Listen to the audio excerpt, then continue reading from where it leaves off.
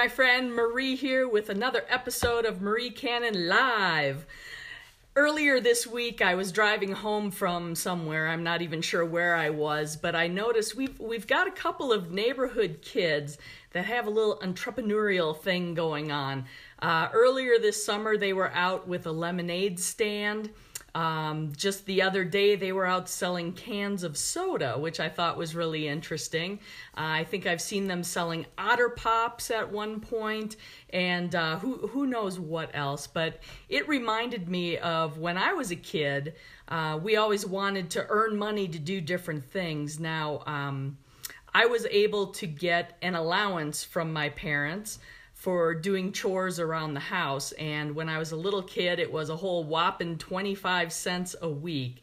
And 10% of that always went to church because, you know, we have to tithe, which is a good lesson to learn. But as a little kid, I didn't realize that 10% of 25 cents wasn't actually 10 cents. But that's what we gave every week. So I netted a whole 15 cents every week. And there were things that I wanted to buy, and I always was looking for other ways to earn money. So I'd try to do extra chores. I know I'd pester the parents for things to do around the house. They'd ask me to do something, and I'd be like, I'll do that for 10 cents, or I'll do that for a nickel. And they'd always say, no, you get paid an allowance to do your chores. That's what you do.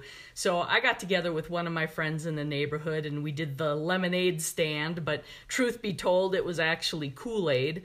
And of course, all the resources came from the parents, and we'd try to sell around the neighborhood. And it was a fun thing to do, but it's like 12 was the magic age that I couldn't wait to hit. And part of the reason for that was when you're 12 years old, you can start babysitting. Now, babysitting and kids aren't necessarily my thing, if you know me at all. I did it because it was a way to earn money, but I tell you what, I think I'd rather have a lemonade stand out on a street corner than babysit kids, even in my younger years, because what I discovered was the going rate for babysitting, or at least all I was told I could earn, was $1 an hour. And if you had more than one kid, you added an extra 50 cents for each kid. So if you're babysitting 3 kids for 3 hours, you're earning like $2 an hour, $6, 3 kids, 3 hours. Nah, that was not my thing, let me tell you. So I got excited about getting a newspaper route. Now, at the time, I was growing up in Milwaukee, and there were 2 newspapers. There was a morning paper that came out, the Milwaukee Sentinel, and then there was an afternoon paper, the Milwaukee Journal. Now, because of participating in sports and other school activities, and because of the distance we were away from school, delivering the Journal in the afternoon just wasn't going to work. So, of course, I'm like, well, Milwaukee Sentinel it is. And the morning paper, they wanted delivered by 6 a.m. Now, I am also not a morning person, but I'll tell you what, I like mornings a whole lot better than I like children. Sorry, kids, it's just the truth. And it was fun for me because even though I don't like mornings, delivering the paper, it felt more like a nighttime job. Like I'd go to bed at night, take a nap, quote unquote, and those newspapers would show up on my doorstep about 3 a.m. So I was getting up while it was still dark and the neighborhood's quiet. I got a bike outfitted with baskets to carry all the newspapers I had to deliver, and I'd go around the neighborhood and deliver all those newspapers.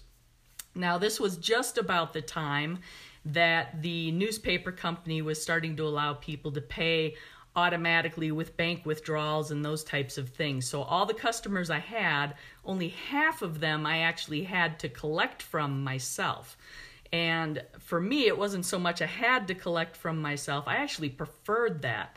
When I went and tried to get new customers to get their newspaper, I always wanted to be the one to collect the money, because when they paid directly through the paper, it was a set rate then that I got paid.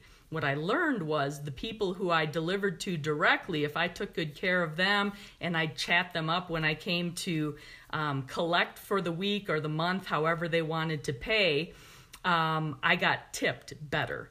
And the other thing I learned was the older the people were and the more conversation I had with them, the higher the tip I got. There was even one guy, I learned to run my route in reverse from the way I was taught, because there was one guy on one end of my route who was always up at 5 a.m. Now, I don't know if that's an old person thing or what, but to me, that was like crazy. 5 a.m.'s like my favorite time to be sleeping. I'd be finishing up my route, getting home, and taking a nap before I had to get up and go to school. But this guy was always out, as long as the weather was nice, doing something in his yard at 5 o'clock in the morning. So he was my last delivery. I'd stop, I'd chat with him. He ended up being my biggest tipper of all. So I got used to stopping and talking with him for at least 5 minutes or so every morning. And it wasn't necessarily anything important. It was just chit-chat. Oh, what do you think of the weather? Did you see any animals while you were out delivering papers today? How are the school sports going? Those types of things. So I loved that paper route. That was probably one of my favorite things. Even though I'm not a morning person, getting up and being out between like 3 and 5 a.m. in the morning, it's like the world is quiet. It's the middle of the night, really, more so than morning. It was dark. It was just, I loved it. Of course, I didn't love it so much on those days when it rained or it was super windy. I remember specifically one time it was so windy, my bike got blown over and newspapers were everywhere. I'm like chasing newspapers around the neighborhood trying to put them back together so I could deliver them. That was bad. That's one of those days when it's just like, yeah, time out. I'm not doing this. This stinks. No, don't want to do it anymore. So I think it's interesting to see kids when you have limited abilities to be able to earn money, but we always wanted things, right? We wanted to buy candy, the latest toy, maybe a new bike, whatever it was, to see how kids can get creative about, rather than just sitting and going, oh, I can't afford that, but looking at ways, well, what can I do to raise that money? So I love to see the neighborhood kids here selling the Otter Pops, the soda pop, the whatever else they've been selling, even bottled water I've seen them selling. It's like kudos to them. And every once in a while, I'll actually stop and I'll buy something. Not that I need it or even want it, but to support that entrepreneurial, business-minded spirit that they have going on. It's like, hey, you go, kids. That is awesome. What about you? Do you ever do a lemonade stand? What did you do to earn money as a kid when you had limited options? Let me know. I'd love to know, and we'll see you again next time. Take care.